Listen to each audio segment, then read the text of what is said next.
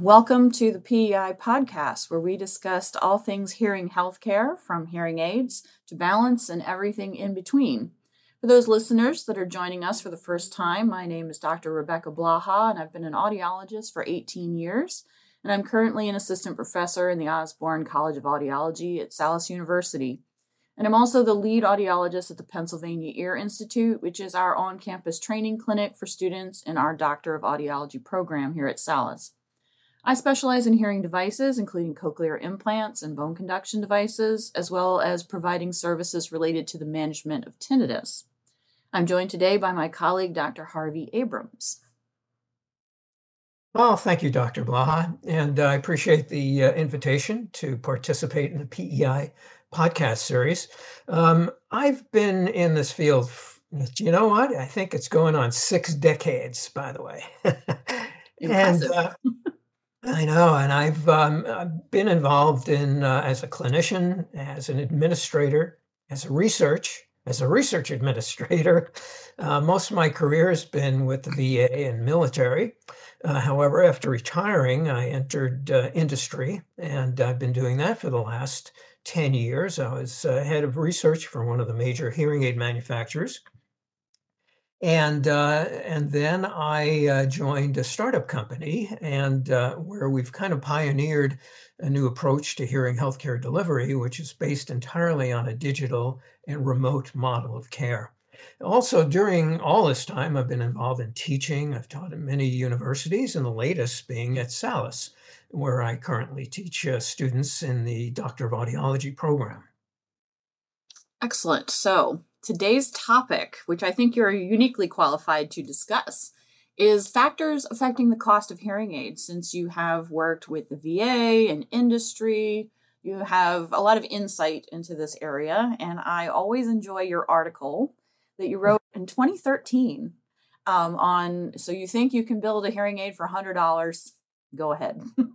I reference this article all the time because I really appreciate how you outlined the factors that influence the cost. And so I'm thinking this is timely because of the introduction of over-the-counter devices as of October of 2022. And I've come across primarily the argument is that OTCs are necessary because the prescription devices are too expensive and price a significant portion of people that could benefit out of the purchase. So how can we break this down and discuss? Because I've seen some OTCs that are now available for about $80. So you got to question that. It's too good to be true. And I'm sure, how is it possible that we have prescription devices that cost thousands of dollars and yet OTCs are being less than 100? Yeah, so that's a very important question. It's a key question, and sort of been driving hearing healthcare policy for the last several years. It began several years ago with a report out of the Presidential Council of Advisors in Technology and Science and Technology under the Obama administration that examined reasons for the relatively low uptake of hearing aids in the American adult population, despite the fact that the research has demonstrated how hearing aids truly benefit individuals, and not only in terms of their communication abilities, but also their quality of life. And more recent research are very compelling to suggest that hearing aids also help to delay the onset of cognitive dysfunction, and specifically dementia. And so if in fact hearing aids are so beneficial, why is it out of the reach of so many Americans, particularly from the economic perspective? And it wasn't just the economics, it was also what's called the accessibility factor as well. So there's a whole structure involved in getting hearing aids. And this might involve an individual first going to their primary care physician with a complaint of hearing loss, then the primary care physician referring that individual to an ENT specialist. That ENT specialist rules out any ear disease. Then the ENT specialist refers to an audiologist.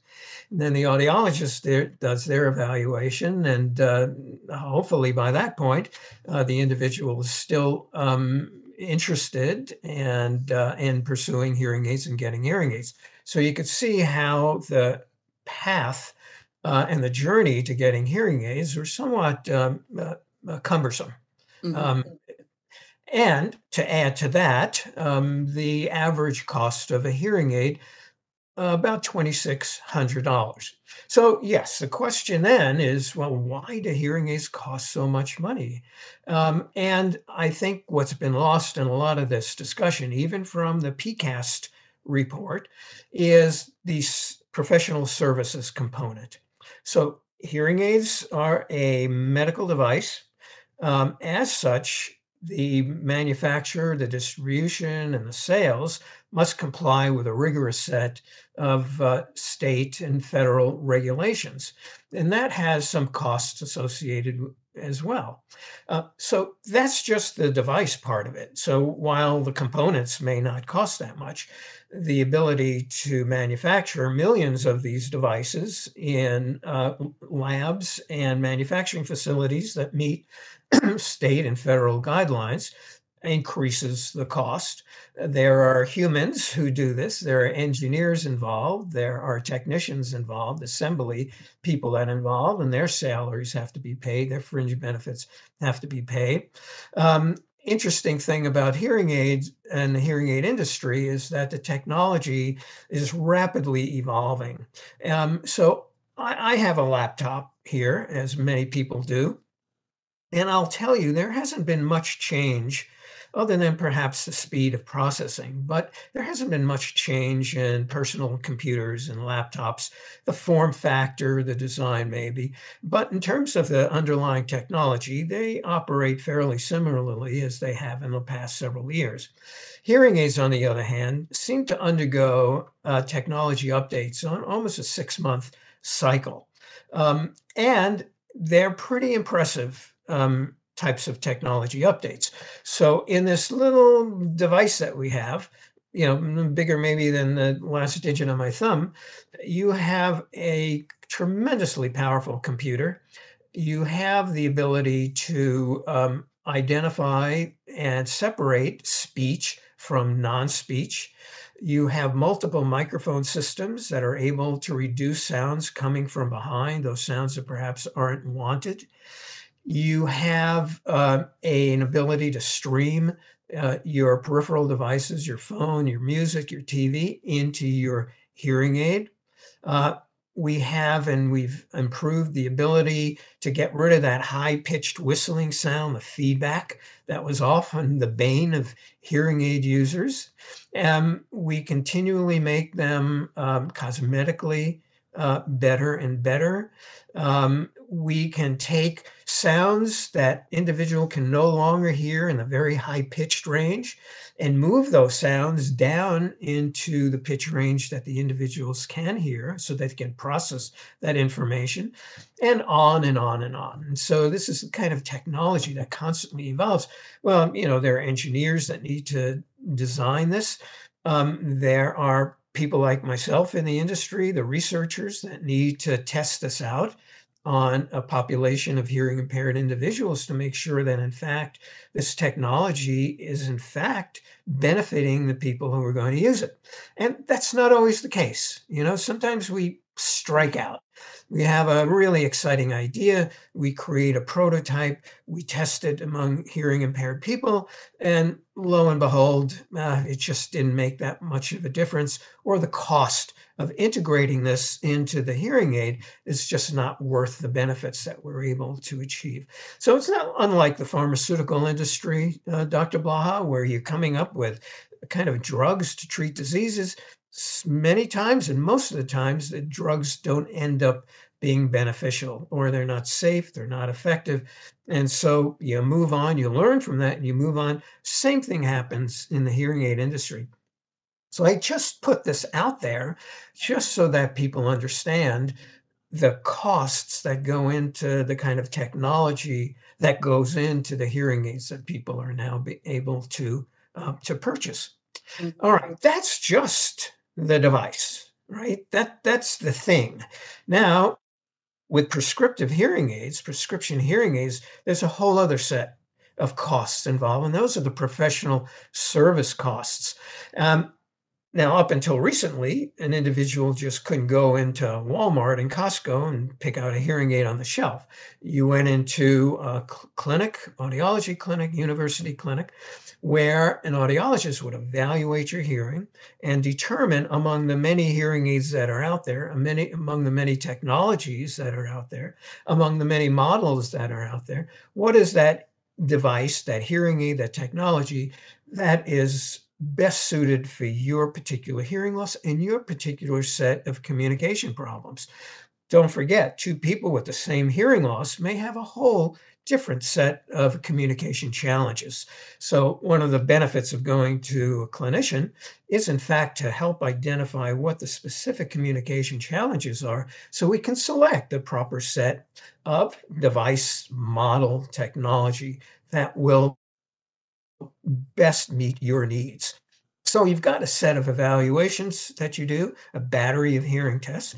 Then, in some cases, we make a mold, an impression of your ear, because everybody's ears are different, and we need to couple and connect the device to the part that goes in the ear. And that takes some skill. There's a cost associated with the manufacture of that particular ear mold. Then the hearing aid comes back. And what we do as clinicians, we make sure that what's coming out of that hearing aid is what we prescribed. And so there's another set of measurements. We call it real ear measures or probe microphone measures. And we modify through software the response of that hearing aid so it meets the particular prescription that we, in fact, have developed for the individual.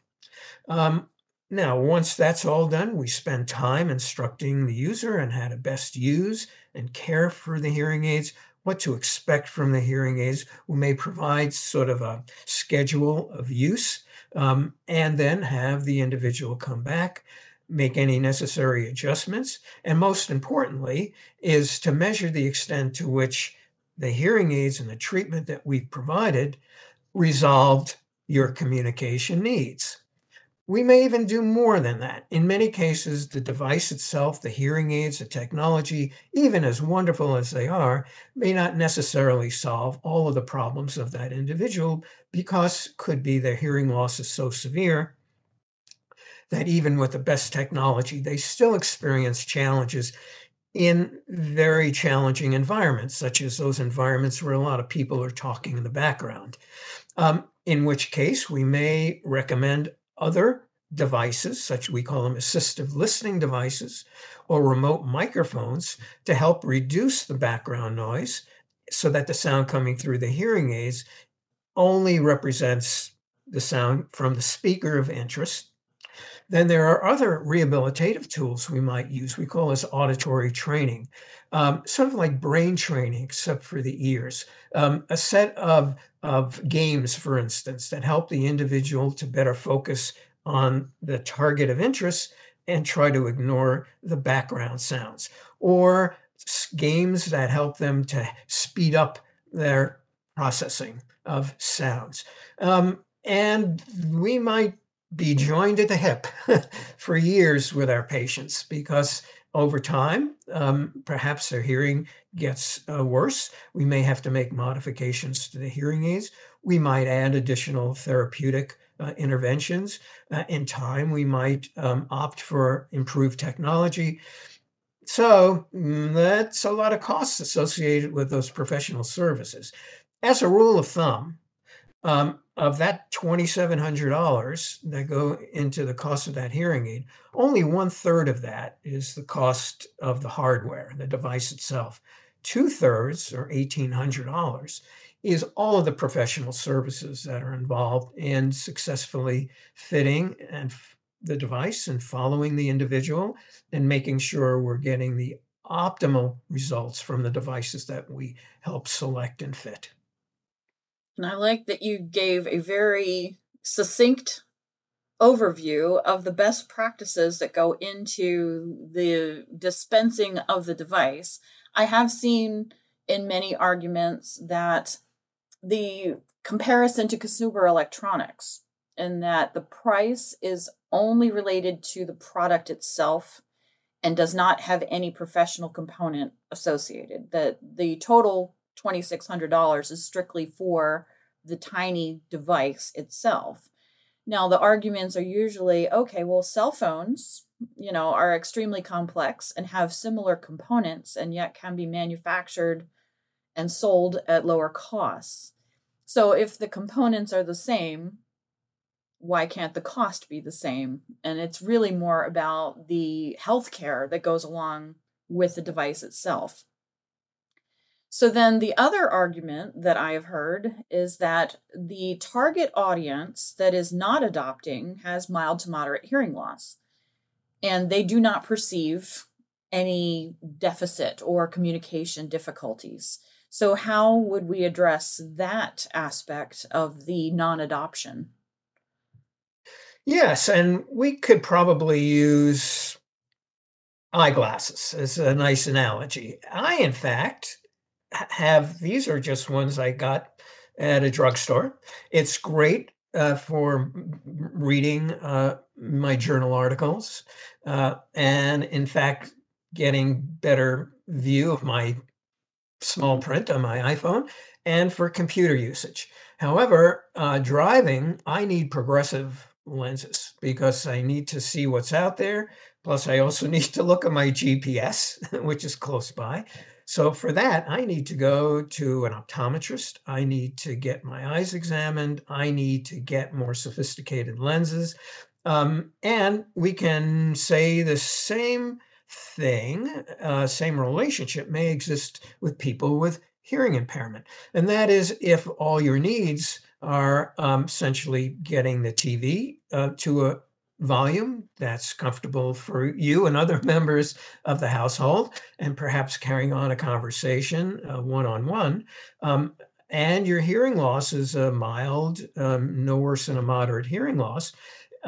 It could be that these over-the-counter devices might suit you reasonably well, and that you don't necessarily require a battery of hearing tests. You don't require all of the professional services that go into the selection, fitting, and follow-up of hearing aids. However, if your hearing is more impaired, it's more likely that these over-the-counter devices, which tend to be more technologically less complex, I should say, and do not have the gain and the output to meet your particular needs, those over-the-counter devices are not likely to meet your needs. So it's kind of the difference. That's the argument. And the argument for the segmentation, Dr. Blaha, that in fact for people with mild hearing loss, it could be these over-the-counter devices might in fact suit them quite well. However, for people with more complex problems with greater hearing loss, just as I need to go to an optometrist, and many people do, for more complex vision problems, you will need to go to an audiologist to optimize the benefits of hearing aids.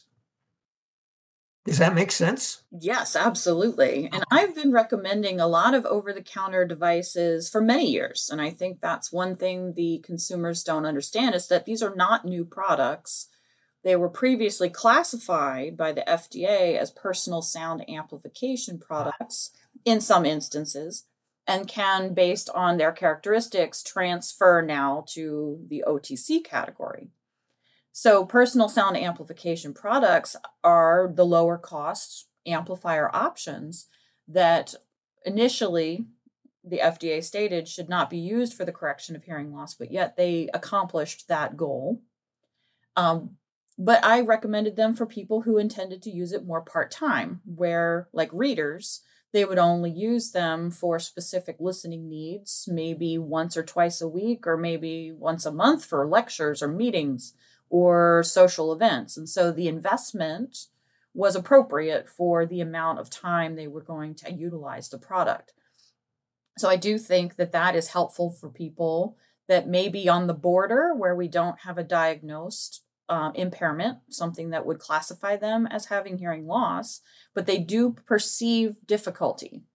And so, in order to address it, these devices, I think, offer just enough improvement for the amount of time and the needs of the user. Now, we've talked about cost being a big driver and the process of obtaining these, but are there other factors that we might not be considering? Stigma, the use of products being less desirable. What has been your experience with that? Well, if you look at the research that the hearing aid industry itself runs, it's a what call market track survey, industry surveys, and so the industry actually commissions these surveys conducted every few years. And of course, in industry, you're very interested to know what are the drivers for hearing aid uptake. And what are the reasons people don't purchase hearing aids? What is it about our hearing aids that people like?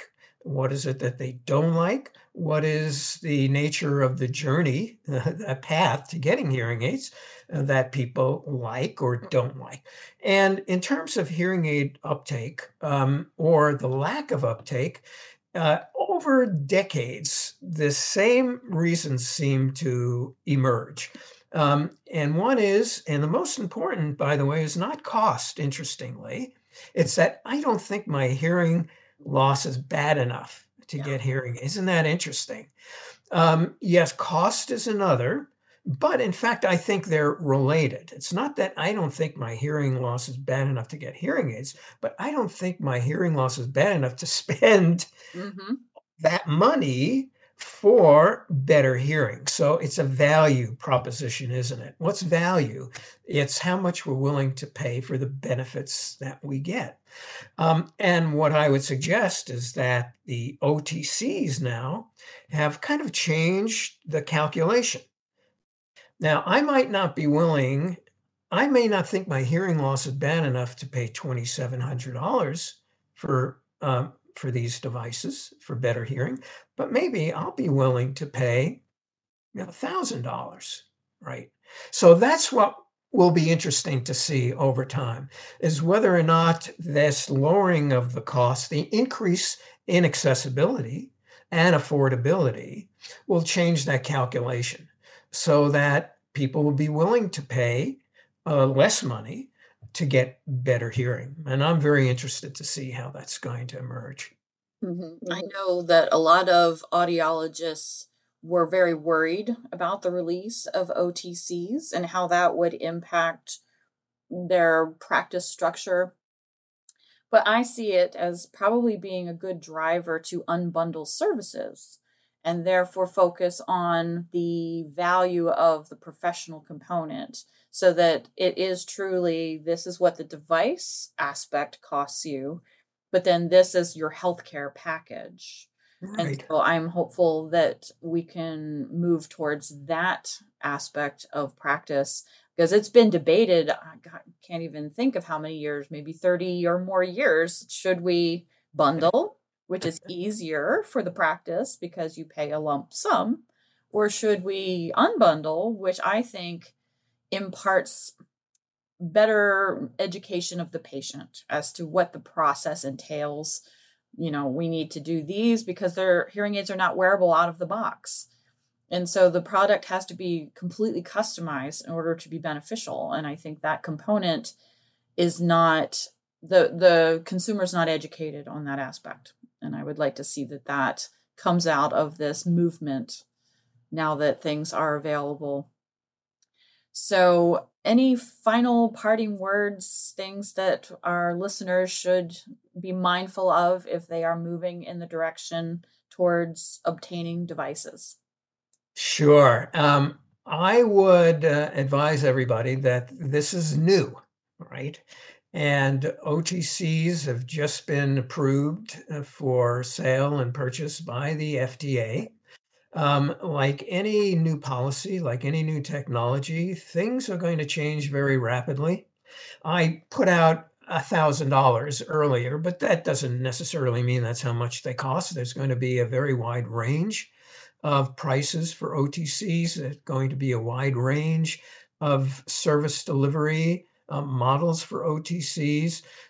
There's going to be a very wide range of technologies in OTCs. So be prepared, keep your eyes open, read up on it. But in the end, be particularly mindful that it's a changing landscape. I'd say the most important thing for consumers to take into account is that they have the ability to try these devices, that they have a return privilege, and that there is a warranty, right? Because if you're buying OTCs, essentially you're pretty much on your own. And so you want to protect yourself, you want to protect your investment. If in fact you don't think these devices are doing what you hope they would do, there's always the prescriptive hearing aid path as well. And in that path, you're more likely to succeed, but it will cost you more. Mhm. Exactly. Well, thank you very much for your time today for the PEI podcast. And we look forward to more discussions on various topics in the new year. Thank you very much. Thank you. Bye bye.